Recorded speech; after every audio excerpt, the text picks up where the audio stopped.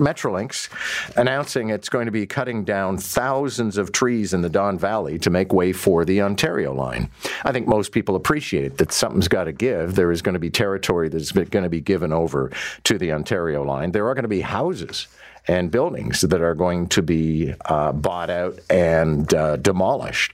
But there are some who are sounding the alarm over these trees. Floyd Ruskin is founder of a green space advocacy group called A Park for All and joins us right now. Floyd Ruskin, it's nice to have you. Good morning. Good morning, John. How are you? I'm okay. Can I literally call you a tree hugger? Yes, it's actually part of my profile. I'm a proud tree hugger. Okay. So why should I be upset about these trees? We all knew that there was going to be a loss of trees for the construction of the Ontario line. It's more, and this is a tragedy. It's more of the heavy-handed way that Metrolinx goes about community engagement or caring for the environment.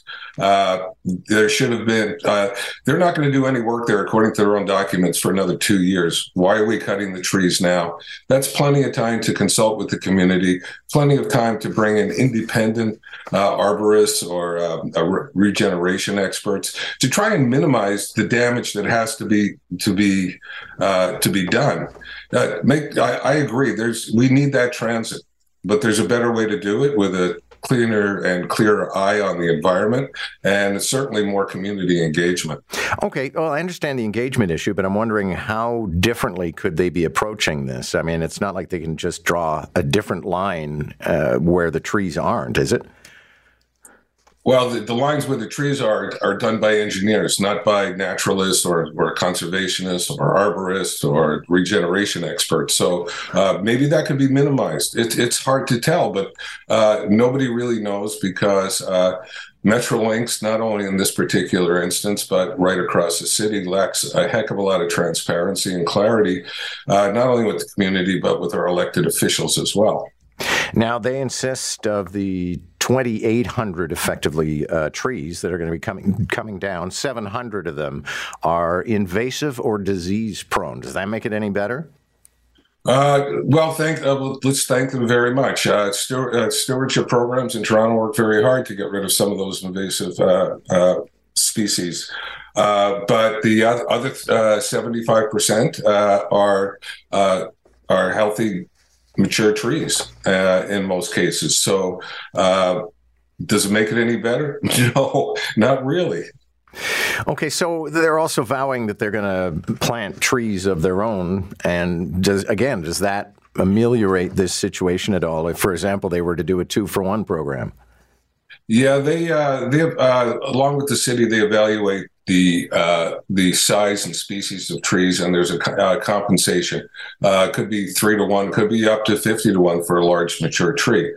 Unfortunately, we lose a large mature tree that supports a pretty diverse habitat and wildlife community, right from insects up to the large mammals like deer or, everybody loves cute bunnies. But it's not the single tree. It's actually the habitat that's destroyed along the way. So if they could minimize the amount of damage done, that's great.